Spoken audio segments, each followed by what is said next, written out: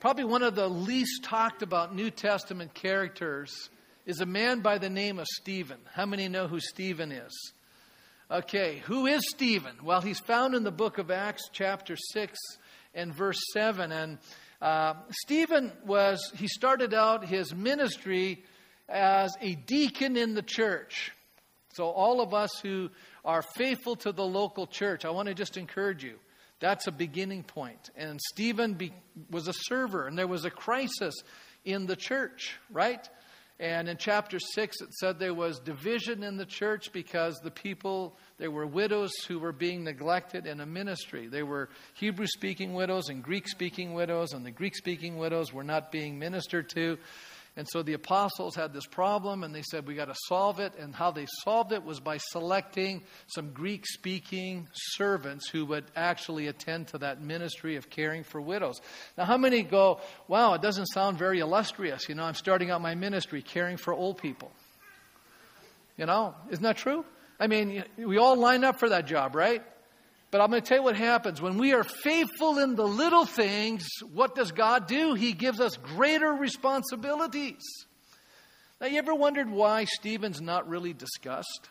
Well, when you read his story, we get a little uncomfortable with it. Why? Because Stephen is a man full of the Spirit, and he begins to do miracles, and people are responding to his ministry, but he ends up dying.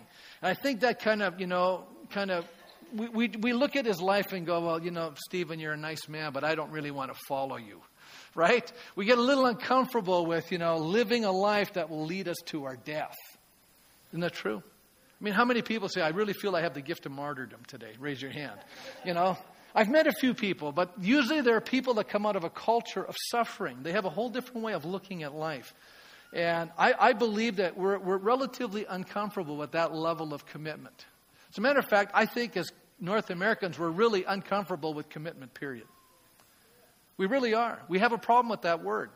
I remember years ago as a youth pastor, and I was talking about commitment, and somebody just literally tore a strip right off of me. They were so upset because I used the word commitment. It was like it was a swear word. Isn't that amazing? And this was a wonderful person. Really shook me up. So in our affluent and comfortable culture here in North America, we really don't like rocking the boat. How many have noticed that? Because, we really enjoy this life. Isn't that true? And so often what we tend to do is accommodate our culture because we really enjoy this good life. And we really want to experience all that this life has to offer. And yet sometimes I wonder, in living this kind of a life, if we're not missing a better life. You go, what do you mean, Pastor? I'm convinced there's a life that really begins to get exciting. A lot of Christians are bored. Not all Christians, but a lot of Christians are bored. They're bored with their Christian experience, and they're going through the motions. And they believe in God, and they go to church, and they do good things. They're not necessarily doing bad things. And because we don't commit bad things, we think we're okay. But there's a whole list of sins called the sins of omission. It's the things that we should be doing that we're not doing. And a lot of times we don't even think about those things. Isn't that true? We never walk around saying, I should have, maybe helped this person, right? And the Bible says for him to know to do good and not to do it, that's a sin. And that's what I'm talking about, those sins of omission. So a lot of times, we don't suppress the truth, we just don't communicate the truth. And we leave a lot of people around us in a state of darkness because we're afraid that if we say something, they may not respond in a positive way. Isn't that true? We're afraid to alienate people. How many here could say, I really don't want to alienate anybody, And isn't that kind of our culture? We don't want to, make people feel bad, or we don't want to make them feel uncomfortable. Well, we're going to look a little bit at Stephen, and you're going to find out he really makes people feel uncomfortable. How many know that Jesus actually made some people uncomfortable? Matter of fact, Jesus, speaking the way he did to certain situations, actually got him crucified. If Jesus had just kept his mouth shut a few times, he wouldn't have got into the trouble he was in. Anybody know that? But I've read my Bible. I'm just going, Jesus, if you just be quiet here, you wouldn't cause these guys to get so upset. But he doesn't do that. He actually starts it off. He actually confronts some of the wrong thinking that's going on in people's lives. To live as a true follower of Jesus in obedience to him, we must not remain silent, or else evil will continue to grow in our land. How many say, I'm really concerned, Pastor, I see evil growing in our land? Anybody notice? Is there anybody witnessing evil growing in our land? Well, why? Why is it doing that? Why do you think that's happening? See, we can curse the darkness. How many know that's really counterproductive? Or else we can stand up for what's right. And I think we need to be shining lights. I think now it's getting harder to stand up and speak. Isn't it true? And if you start saying some things, you may even be politically incorrect. I find myself politically incorrect most of the time. Eugene Peterson says, it is both difficult and dangerous to tell the truth. People who tell the truth not infrequently get killed. Wow. The word used in the first Christian century for telling the truth about God in a given situation is martyrs, and has come into our language as martyr, the person who loses his life for telling the truth. It's going to cost us something. So, who is this man, Stephen, and what brought about this intense hatred that led to his death? Well, we find his story, as I've already said in Acts 6 and 7, certain widows are neglected. We know that discrimination is a terrible thing. But as we continue to read the text, we discover Stephen moves beyond just ministering to widows. God was working mightily in his life. And let's pick up his story in Acts 6:8. Now Stephen, a man full of God's grace and power, performed great wonders and signs among the people. Opposition arose, however, from members of the synagogue of the freedmen, as it was called, Jews of Cyrene and Alexandria, as well as the province of Cilicia and Asia, who began to argue with Stephen. Oh, by the way, Paul was part of that synagogue in Cilicia. So he's there, listening to Stephen. But they could not stand up against the wisdom the Spirit gave him as he spoke. So now he's speaking, and the Spirit of God is working through him, giving him divine wisdom. Now, in verse 11 it says they secretly persuaded. They couldn't refute what he was saying. So they persuaded some men to say, we've heard Stephen speak blasphemous words against Moses and against God. So they stirred up the people and the elders and the teachers of the law, and they seized Stephen and they brought him before the Sanhedrin. So Stephen is just doing his thing, preaching the word of God, but they wanted to silence him because he was getting through to these guys. And so they brought him before the Sanhedrin, which is really the parliament of their day, the Jewish parliament. Could you imagine being brought to court because you're just telling the truth? Isn't that kind of what's happening to Stephen? He's not trying to make this happen. It's just happening. Stephen is a faithful witness. And they're so threatened by him that they now plot against him and they falsely accuse him. And it says they produce false witnesses. How many see a parallelism between Jesus and Stephen right now? How many see it? It's almost like he's following in the footsteps of Jesus. Can you see that? And now he's standing before the Sanhedrin. Jesus was before the Sanhedrin. They brought false witnesses against Jesus. They're bringing false witnesses against Stephen. And he said, this fellow never stopped speaking against his holy place and against the law. And then you see the demeanor of Stephen. Now, how many here would go, wow, we'd be almost cracking under this pressure. But here the Spirit of God is at work in Stephen's life. And it says, and all who were sitting in the Sanhedrin looked intently at Stephen, and they saw that his face was like the face of an angel. Now, how many get a sense that Stephen's not falling apart here? Yeah, how many get that? As a matter of fact, who is really in control in the courtroom? And the answer is, Stephen is. And the same thing that happened with Jesus. Remember when he was under the court ruling? Same thing.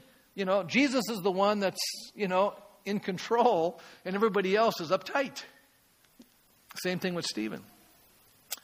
Here's what Jesus now promises in the book of John, in the Gospel of Mark, and is now demonstrated in the life of Stephen. It says, you must be on your guard. You will be handed over to the local councils and flogged in the synagogues. On account of me, you will stand before governors and kings as witnesses to them. So God is actually telling us that one of the things he wants to do with us is make us a witness. And he wants to bring us to places that we would normally not volunteer for. How many see that? Jesus is saying, this is what's going to happen to some of you. How many here say, yeah, I'm volunteering, I want to go to court, I want, right? We don't think this way. But Jesus is saying this to these disciples. And then he says, and the gospel must be preached to all the nations. So Jesus has an agenda. God the Father has an agenda that the good news about the gospel of Jesus Christ must be communicated to everyone. And whenever you are arrested, so how many begin to realize that God anticipates that some of us are going to be put in jail? Does anybody see that? How many see it? I mean, it's anticipated. This could happen to us. It's not like we're going out and trying to break the law. It's not like, we're trying to do some bad things and then we get thrown in jail and say, I'm being persecuted as a Christian. No, this is just standing up, speaking the truth, and now false witnesses are coming against us. We're being arrested. We're put in the prison here. And it says, don't even worry beforehand about what to say. See, you don't have to prepare a sermon here. You don't need your books and figure it all out. It says here, just whatever is given to you at that time, for it is not you speaking, but the Holy Spirit. Whoa, isn't that powerful? So what happens? God speaks through Stephen. And when you read the message that he brings, he just goes down through their history. And then he finally says, you guys are just like your forefathers. You've always resisted the Holy Spirit. And pretty soon it says they were gnashing their teeth. They were putting their hands over their ears. We don't want to hear this guy anymore. And then Stephen says, hey, I see Jesus. I see the heavens open. I see Jesus standing up. That was too much for them. They drug him out and they stoned him to death. Okay? But the Bible says at that moment they were laying their cloaks at the feet of Saul. Who is who? Saul is the Hebrew name for a man that we later know as Paul. That's his Roman name. And the Apostle Paul has been witnessed to by Stephen. And what happens is now Saul is so upset. He's running around arresting people. He's on his way to Damascus to arrest more Christians. We know the story. Jesus appears to him in a divine vision. He has an appearance, a theophany. Christ comes to him and says, it's hard to go against your conscience, isn't it, Saul? In other words, he was convicted by what he had been doing, and he could remember back to that moment where Stephen, his face like an angel, he sees God, he's testifying, and then he says these amazing words as he's being stoned. What does he say? Father, do not lay the sin against them. Isn't that beautiful? How many kind of hear an echoing of what Jesus says on the cross? Father, don't lay the sin against them. And as a result, God answers that prayer, and Paul is the result of Stephen's testimony, his witness, which included the giving up of his life. He laid down his life. He actually, if you see it, he models the life of Christ right to the very end. Isn't that true? How many are going, well, I'm signing up. I really like Stephen. He's kind of my shining example. I'm ready to follow Jesus like Stephen right to the end. I know as North Americans, we don't even think this way. You're going, Pastor, I can't even wrap my mind around this. I'm joining you. But you know what I've noticed? People from other cultures who have suffered much for the sake of the gospel and have been persecuted, they actually consider it a privilege to suffer. The early church actually thought they were counted worthy to suffer for the name of Christ. Have we ever suffered for Christ? That's an interesting question, isn't it? Well, let me move on. Because I think if you understand that element of Christianity, then you can really come into the book of Revelation and understand what's going on. Why do you say that, Pastor? Because the church was in a minority position, oppressed by a powerful government, and who were suffering under that government. Okay? And they're being martyred because of their faith, and they're asking the question, how long, O Lord, will this continue, that we have to suffer like this? And Revelation is an answer to that, to show them that God's kingdom and power is greater than the human powers of this age. And boy, are these powers real, and they seem powerful. And when you look at yourself, sometimes you feel weak, and you feel like there's no hope for the church, right? It feels like evil is winning the day. The church seems to be struggling. I'm just trying to paint a picture. Isn't that true? Okay, so let's turn to Revelation chapter 10. What's the encouragement that we need to gain to sustain us in a time when evil is ascending and the church feels like they're being silent? What kind of a word do we need to hear? When we live in a time where what is considered wrong is now celebrated as right, and what was once considered wrong is now considered wonderful. We're living in a time where, what is evil is considered good and what is good is considered evil. We're confused. This is a confused culture. Does anybody know that? and is becoming more confused all the time. So Revelation chapter 10, I'm going to start in verse 7. We'll go back to verse 1 in a bit. But verse 7 says, "Then the angel I had seen standing on the sea and on the land," this is interesting, quite an angel. He's standing in two spots, sea and land. "He raised his right hand to heaven, and he swore by him who lives forever and ever, who created the heavens and all that is in them, the earth and all that is in it, and the sea and all that is in it, and said, there will be no more delay." That's an interesting expression. What are you talking about? No more delay. "But in the days when the seventh angel is about to sound his trumpet, the mystery of God will be accomplished, just as he announced to his servant the prophets." And I believe that this is an answer to the cry found in chapter 6. "When he opened the fifth seal, I saw under the altar the souls of those who had been slain because of the word of God and the testimony they had maintained.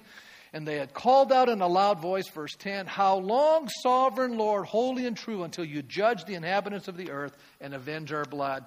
And now in chapter 10, God says, "I'm not going to delay any longer." Why does God delay and allow evil to triumph for so long? Isn't that a good question? And Peter gives us the answer. God is not willing that any should perish. God is long-suffering, not wanting anyone to perish. God is delaying his judgment so that people can come into his kingdom. How many think that's an awesome reason? Isn't that the mercy of God? Because judgment is not quickly expedited, people think, well, then I won't be judged. Isn't that true? How often we interpret the fact that we're getting away, quote unquote, with something.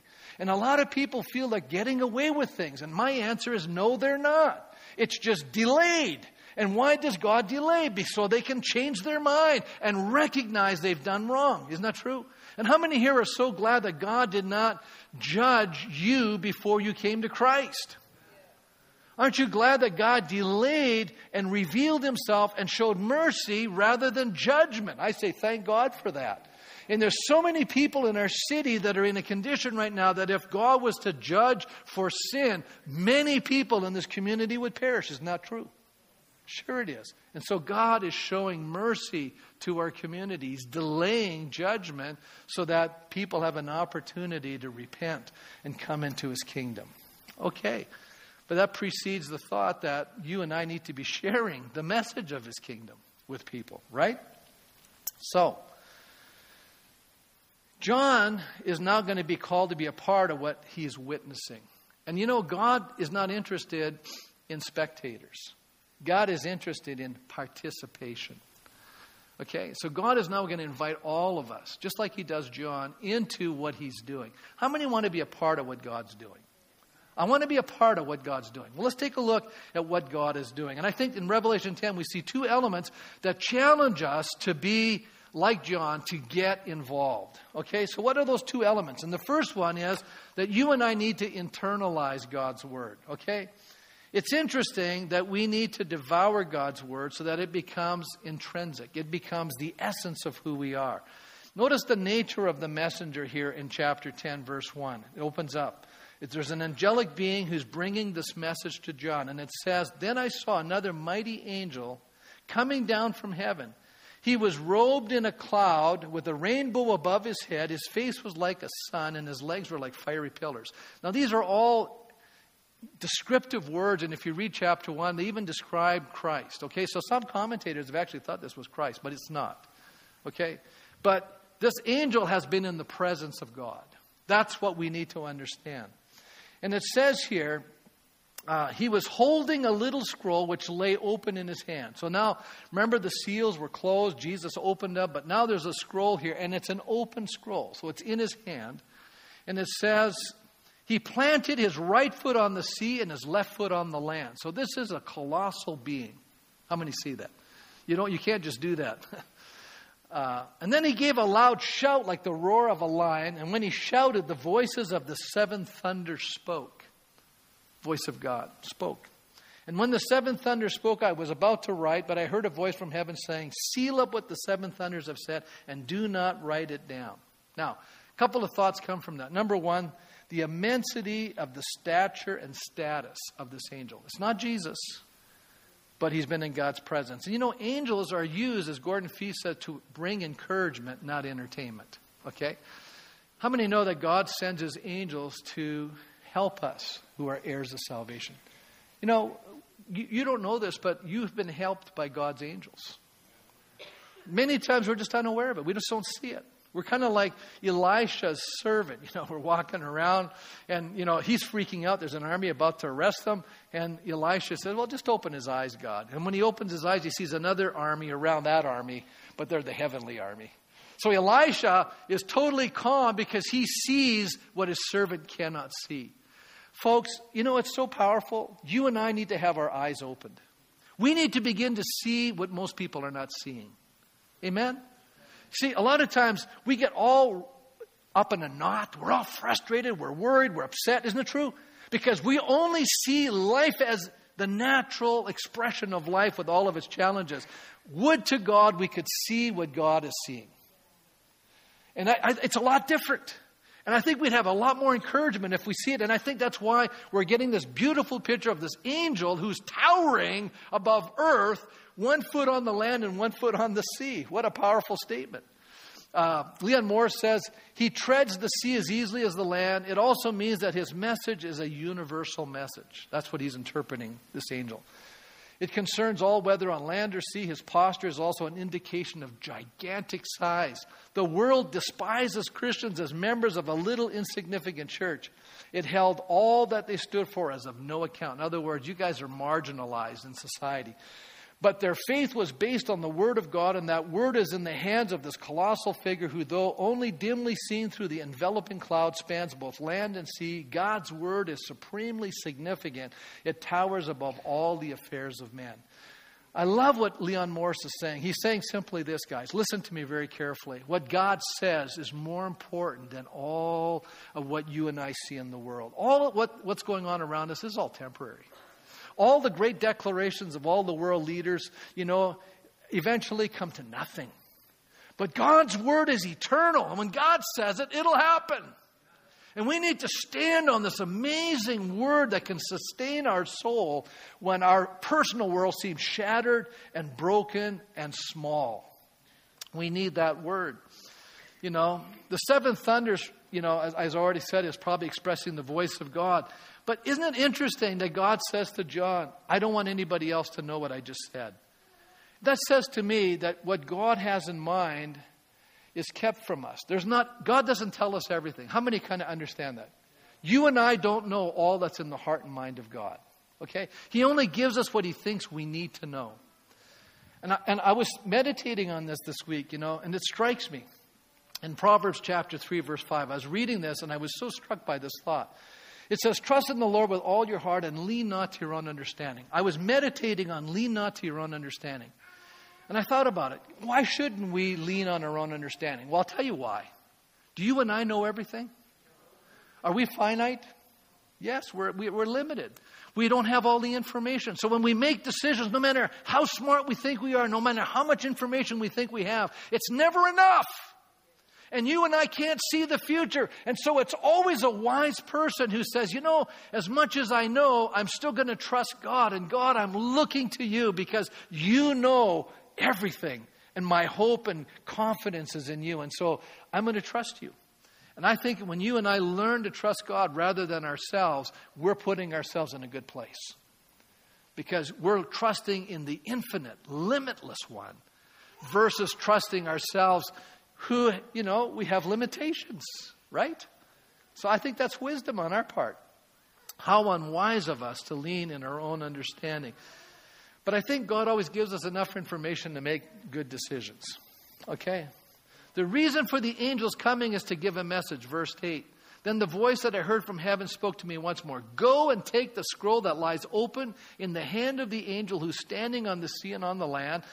And verse 9 says, so I went to the angel and I asked him to give me the little scroll. And he said to me, take it and eat it. Isn't that interesting? This is almost like your 2-year-old coming into your room. You know, we have grandchildren now. When they're really little, they don't open it up and start reading the words. They usually open it up and start chewing on it. Right? How many have had that experience? The child crawls over, grabs the book, and starts eating it. Wow, that's an interesting thought. I mean, they're going to ingest it, right? They're going to eat it. And yet there's that picture here that we're seeing. It says, take and eat it. Wow. And he said, it will turn your stomach sour, but your mouth, it will be as sweet as honey. And I took the little scroll from the angel's hand and I ate it. And I tasted as sweet as honey in my mouth, but when I had eaten it, my stomach turned sour. Now, this is also a picture. It's pictured earlier in the Scriptures. Another prophet did this. And we find this in the book of Ezekiel, chapter 2. Isn't it interesting how the New Testament so often is reflecting things that are happening in the Old Testament? And that gives us an understanding of how we should look at the story. It says, God is speaking to Ezekiel the prophet. He's a little reticent because he's actually saying things people don't want to hear. How many have ever had to go tell somebody a message you knew that they probably wouldn't want to hear? Isn't that difficult? So he says to Ezekiel, you must speak my words to them whether they listen or fail to listen. Well, it's really nice when people listen to you. It's really frustrating when you're explaining something, you're trying to help them, and they're just not listening. And it says, for they are rebellious. This is why they're not listening. So the human heart has a condition called hardness of heart. And it's rebellious against God. But you, son of man, listen to what I say to you. Do not rebel like that rebellious people. Open your mouth and eat what I give you. So here we go, again, eating the word of God. And I looked and I saw a hand stretched out to me, and in it was a scroll, which he had unrolled before me. And on both sides of it were written words of lament and mourning and woe. How many know that's not fun? In other words, God was going, here's what you're going to have to tell these people. And it's not a nice message. He says, and he said to me, son of man, eat what is before you, eat the scroll, then go and speak to the people of Israel. So I opened my mouth and he gave me the scroll to eat. And then he said to me, son of man, eat the scroll I'm giving you and fill your stomach with it. So I ate it and it tasted sweet as honey in my mouth. But later on, you find out that he's going, but boy, I was bitter. I was in bitterness of spirit. In other words, the message and the response to the people created a negative experience. And isn't it true in our lives? We can get all excited. We hear the word of the Lord. We get excited about it. And then we go tell somebody. And then it just falls flat. Because they have no interest in this life-giving word. And as a matter of fact, they get turned off. And you know what we're all fearful of? They reject not only the message, but how many here have you experienced that? You've even felt rejection. Anybody feel that? And pretty soon people are just cutting you off. And you just go, oh, I just lost somebody that I really cared about. They just cut me out. And that is a painful experience. And I know if you've walked with God, you'll experience this. It's painful. And it happens. So, we have to allow His Word, in other words, to shape our actions and purposes of our lives. You see, eating the Word of God, when you eat food, what's really happening to that food? It gets into our system, right? And it actually brings vitality to all the parts of our human body. That's why we eat. Some people go, I just eat because I like it. It tastes good. But the reality is it's more than just tasting good. It's actually what it's going to do for us to bring us strength and energy and vitality. How many have gone without food for a while and you just felt sluggish and weak and headachy or you have all these issues in your body and you just felt tired. You didn't have the energy, right? Food helps create vitality and energy in our lives. You see, whatever you're eating is going to impact your physical being. It's true. You can say what you eat, you become. So, probably have to pay attention to what we're eating, right? Better find out, is this a nutritious food or is this junk food that has no nutrition in it? Because, your body after a while, it's funny, it adjusts to what you're feeding it. And it is possible to starve yourself to death by eating the wrong food because you're not getting the right nutrition and it's unhealthy. Same thing in this spiritual realm. We got to eat the right food. And in our world today, there's a lot of junk food out there. Isn't that true? And it's not healthy and it's not nutritious and and we're getting so much garbage fed to us continuously. And people don't realize it. People think, well, this is the way I think, Pastor. And I'm going, yeah, but where are you getting that thought life from? Well, it's what you're consuming that's producing the way you think. Now, if you're in the Word of God, it's going to affect the way you think and how you see life and how it's going to affect you emotionally. Let me go down here and really, this is practical stuff, guys. If you and I will really begin to consume and apply the Word of God in our lives, it affects our emotional well-being. It affects our mental well-being. Come on now. You know, if I'll make a guarantee. If you're sitting down there every single day, you open your Bible, you're reading your Bible, you're meditating on what you're reading, you're praying over what you're reading, you're asking God to speak into your life, you're thinking about what you're receiving from God, it's going to impact your day. Let me tell you, my days are impacted because of what I've read that day. I find that throughout that day, I'm utilizing the food that I've received that day. It's fresh in my mind.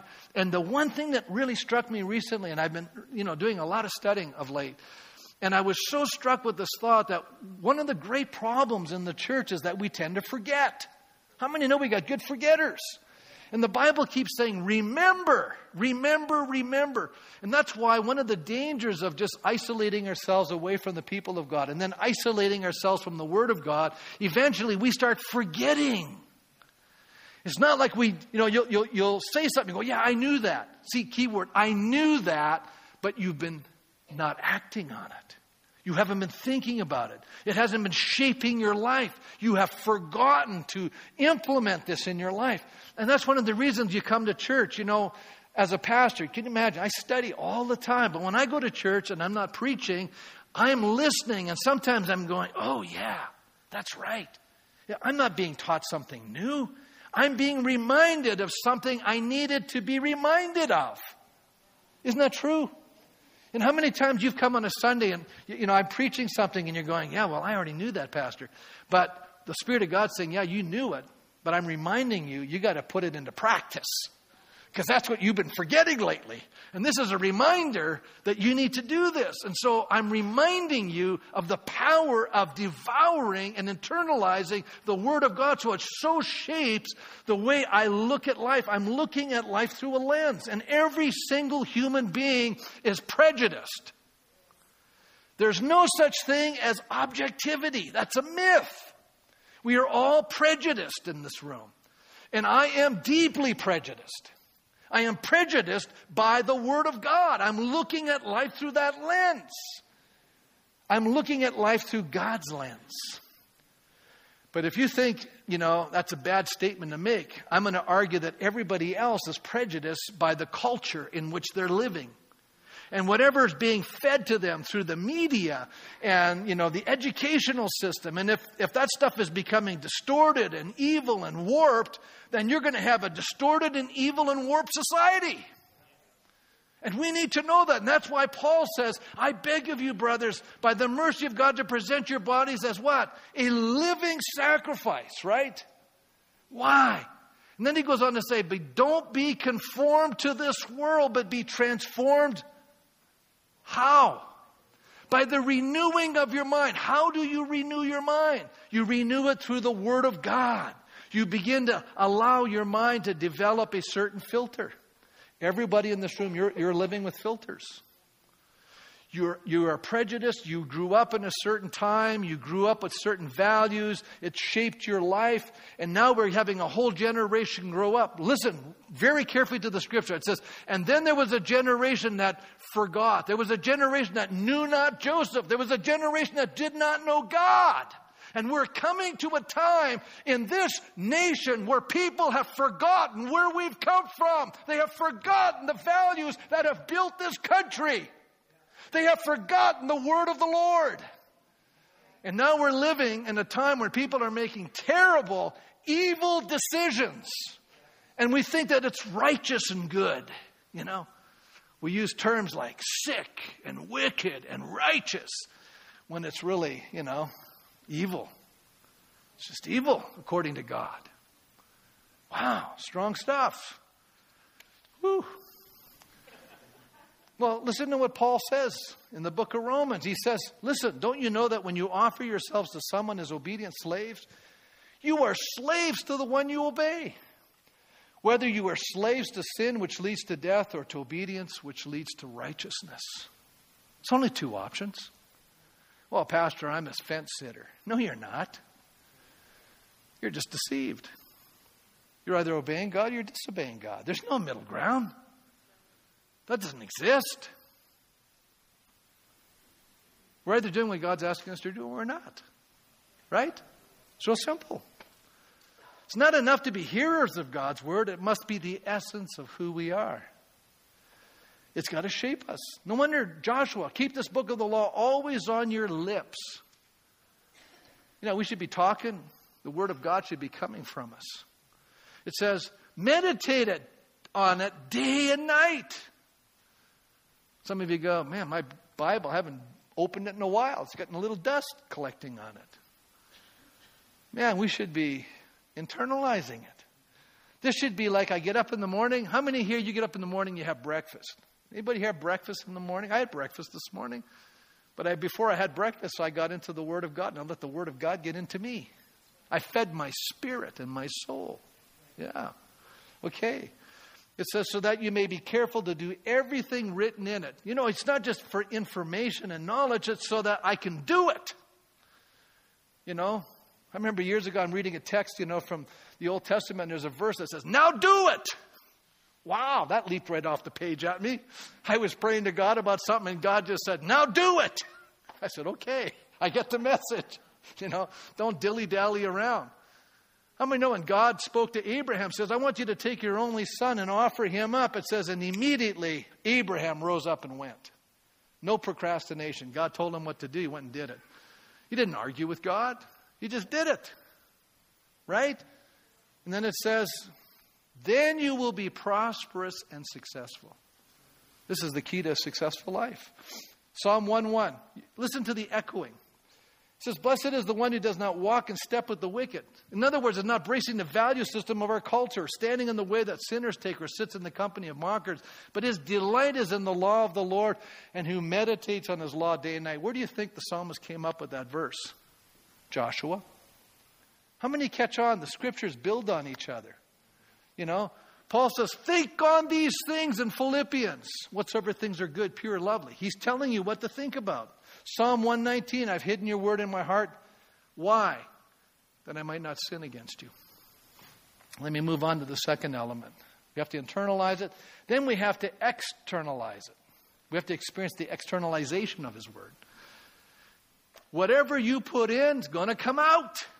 Right? Think about it. It's the idea of communicating. Look at verse 11. Then I was told, you must prophesy again about many peoples, nations, language, and kings. In other words, you must, or it could be translated. I was looking it up in the Greek. It says, it is necessary that you prophesy or speak before these people. This is not option for you, John. This is what you must do. This is, you got to do this. I don't think it's just John that has to do this. Jesus says, go and make disciples. Who's that for?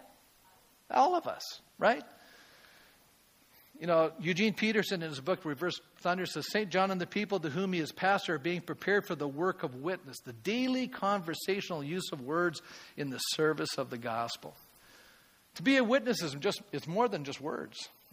The word of God has to come first and apprehend us in order for it to impact other people. I mean, when it gets a hold of you, then it's easier for you to impact others. Eating a book takes it all in, assimilating it into the tissue of your life. Witnesses first become what they then say. In other words, you say what you are. That's what Eugene Peterson is saying. In other words, you're just expressing the essence of who you are. Now, I got to just tell you a little story here. I say so much, but I'm running out of time. We went to Boston a couple of weeks ago, Patty and myself and Tom and Karen Lesher. And we went to some Boston Red Sox games. We went to Fenway Park. That was fun, and we did a little touring. We were gone for about 5 days. And we stayed in this little town called Winthrop. Winthrop is kind of a suburb of Boston. And we went to a diner. They have all these neat little restaurants there. And we got into this diner, and I'm wearing my Blue Jays hat, okay? Now, how many know that Bostonians are very proud people? If you don't know that. And Fenway is the oldest baseball park, and they give a tour. And I mean, they're like diehard Bostonians, and they're all proud of their team. And it's really exciting to be there. If you like baseball, it's one of the best places to go and watch a game. So we're in Boston. And I get into this diner, and this guy, he's the cook, but he's not behind somewhere. He's in an open diner, and he can see everybody coming in. The waitress, she seemed like she had a bad day. But the cook was really friendly. His name was Stephen. He's 60 years old. He comes bounding out. All right, Blue Jays, I'm going, hey, that's all right. But then I noticed he had his white shirt on, but it was kind of thin. And underneath, he had a New York Yankees T-shirt under there. Now, you have to understand something. The New York Yankees and the Boston Red Sox, that's a big rivalry. They do not like each other. They don't like each other so much that anybody that beats the other team is on their side. That's how much they hate that other team. Okay? So he's all excited because Toronto's playing Boston, and he's picking for Toronto to beat Boston because he likes his Yankees, right? This guy was so much fun. He was out. He was chatting with us. Great restaurant. Great cook. But, he was like a walking baseball encyclopedia. And what I found out was fascinating. He grew up in Boston. And so we said, how in the world did you become a New York Yankees fan living in Boston? He said, when I was 11, I had this experience. The Yankees won the World Series. Boston was always terrible. He said, I went over to the dark side. And we went in there like 3 mornings in a row, and I took a picture with him. We had a great time with him. But every morning it was so much fun. He goes, great win, or, oh, that was a tough loss, or, and he was quoting all this baseball stuff, and I was just thinking, man, this guy is exuding baseball. He just oozed baseball. And I thought to myself, would to God that Christians would be so full of Jesus that they would just exude Jesus everywhere, He was flying his colors in the most hostile environment possible. He's in the middle of Boston's, and all of these Boston Red Sox people they're sitting in his restaurant with all of their, Boston Red Sox hats and all the rest of it. And I just can't imagine. He just handles it, no problem. He's just like, I'm a New York Yankees fan and proud of it. It was just so beautiful. And I'm just thinking, man, what a great illustration of what we need to be as Christians, right? We need to understand we're in the middle of hostile territory, but we need to fly the colors. We are believers in Jesus Christ and proud of it. Amen. You know what? And I think we need to devour not the baseball statistics, but we need to devour the Word of God so that when someone asks us a question, it's just oozing out of our system, right? It didn't take much to prompt Stephen to talk about baseball, did it, Patty? Nothing. He was like on it. He was giving us, we weren't even asking. He was telling us the games he saw and who did what. It was amazing.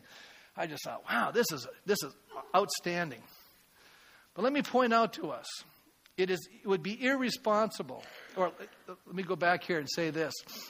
The great cry of our world is for authenticity. Isn't that true?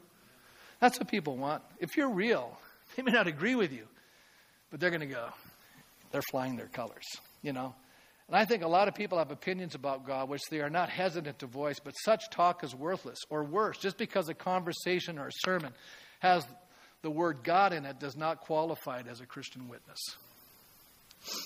There's got to be life in it. Amen? And we got to have the life of God in us. Excuse me. Pardon me. Yeah, thanks. So, what are we to do? What are we to do? I'm going to sneeze one more time here.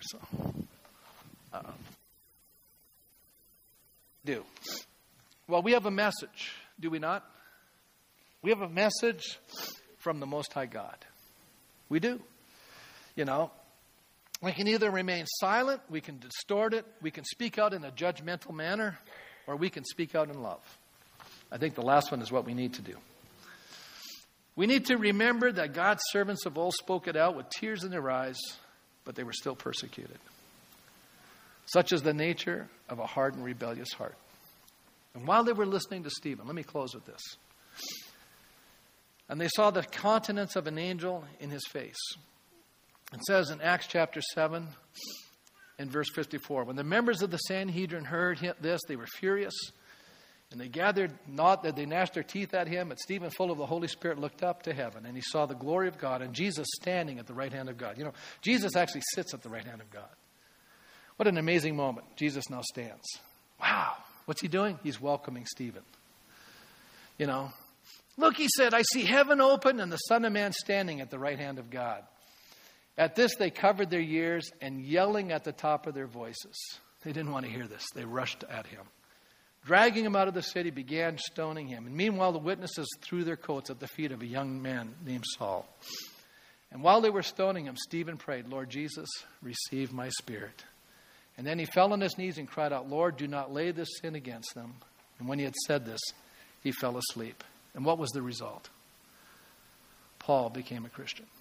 Not at that moment, but eventually. He became one of the most dynamic Christians. And how many lives did Stephen reach by reaching just that one man? How many? Oh, I'd say millions. Maybe even more. You know, because Paul wrote most of the New Testament. And he's been reaching people ever since. Paul's witness is really the words that we're reading in the New Testament. He's still reaching people. Who started this? Stephen did. Isn't that amazing? Let's stand.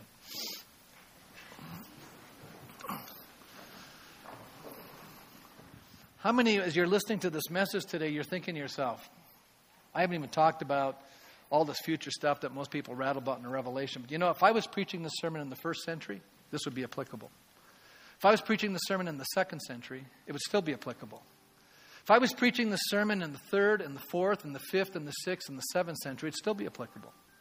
As a matter of fact, if Jesus tarries into the 24th century, you could read the words of the sermon, it would still be applicable. You know what that tells me? I think we're getting a better understanding of what this is all about. What this is all about is simply this. God is trying to say to his church, listen, I know that you may think of yourself as weak and insignificant in the face of all of the glamour and glitz and the money and the power that you see around you. But I want you to know today that God's word is eternal. And what you and I are doing has such significance, it transcends time. It's eternal. I love it. I want you to know today that when you and I begin to eat and devour this book and it begins to shape the way we look at life and see life, it not only builds us up and not only encourages us and strengthens us and transforms us and brings victory and strength into our lives, but it gives us the, wisdom to speak into the death and the decay that's happening in our culture. I believe that as you and I begin to devour this book and meditate upon it, that God will give us the courage and the wisdom and the strength to speak forth these words and bring life into the lives of people around us. That people's lives can be touched, not just now, but for generations to come. You can change the course of entire family structures by bringing this good news to one person. You have no idea the power of that transformed life. Even as Stephen had no idea, by laying down his life, he was literally going to reach one of the most dynamic Christians of all the centuries. And so what am I saying to us today? I'm challenging us. We can be doing a lot of things with our lives, but there's nothing greater than to devouring God's word, internalizing it, and then bringing that witness to our world. I want you to know there are a lot of people today living in darkness. And I say that to our shame. Lord, help me be courageous enough to speak, even though it may cost me a relationship here.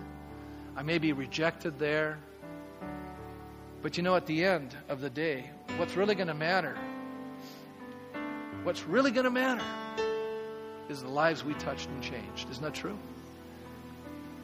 And how many here today say, you know what, I need God's grace in my life. But it begins, but making a commitment. I'm not going to let you off the hook today. I want you to say to yourself, I need to spend more time in the Word of God. Right now. That's you. God's speaking to you. I need to spend more time devouring this book, internalizing it. And I want you to pray with me, Pastor, that God will so attune me to my world around that I can begin to see people differently.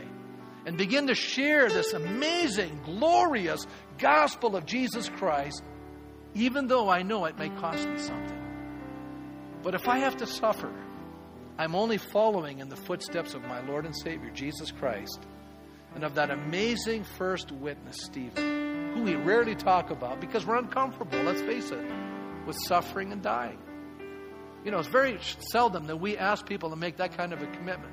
If Jesus Christ made this commitment of giving his entire life for you, are you and I willing to make that kind of a commitment to give our entire life for him? How many here say, yes, I am. I'm willing to make that commitment. I did years ago. I've made that commitment. I laid down my life. I said, I gave up my rights. I am now your slave. I'll do exactly what you asked me to do. And I will tell you one thing. I have never regretted that decision to follow Jesus Christ with everything. It's always the right decision. You're saying, yeah, but I'm giving up. Yeah, but you're going to get so much more. You can never give up more than what God's willing to give you. To give up your life for His sake is the greatest honor that you and I could ever have. But we don't think of it that way. But it is. You know, a lot of young men have gone out and fought a war, and they gave their lives for their country. And we honor them, and rightfully we should.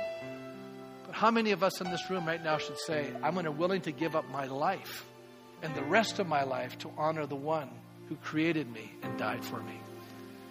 Let's take this stuff seriously, guys. We need to bring this good news to this world. Otherwise, evil will continue to triumph. The only way to overcome evil is by doing good. And one of the good things we can do is by bringing this wonderful message of hope and life to a world lost in brokenness and sin. And for every person that rejects you, 2 people will hear you. We got to not be afraid. Speak out. Just keep going to people. And you know, salespeople are trained. You know, they know they're not going to sell to every person they approach. The successful salespeople never give up. They just keep going, and eventually someone's interested. And I've discovered that in this Christian life. Yes, there are people that are not interested, but I've discovered a lot that are. And I just focus in on them. And just keep reaching out to others. Let's pray God help us as a church. Can we make this an amazing summer? Let's invite people. We have an opportunity. Alpha, that's easy to invite people to. But you can invite them to Christ. Invite them to church, right? Let's get so excited that we ooze Jesus. We'll be like my friend there in Winthrop, who oozed baseball. I had so much fun with him. It was great. But you know what? I was thinking, man, I wish we could just ooze Jesus like this guy's oozing baseball. That would be so awesome. Let's pray. Lord, I thank you this morning. What an amazing testimony, the life of Stephen.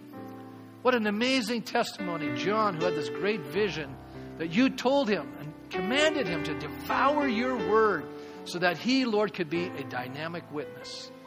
Lord, help us to be faithful in a faithless age. Help us, oh God, to speak the truth in love. Help us, Lord, to stand up for what's right in a world that's gone evil. And we thank you for that in Jesus' name. Amen. God bless you as you leave today.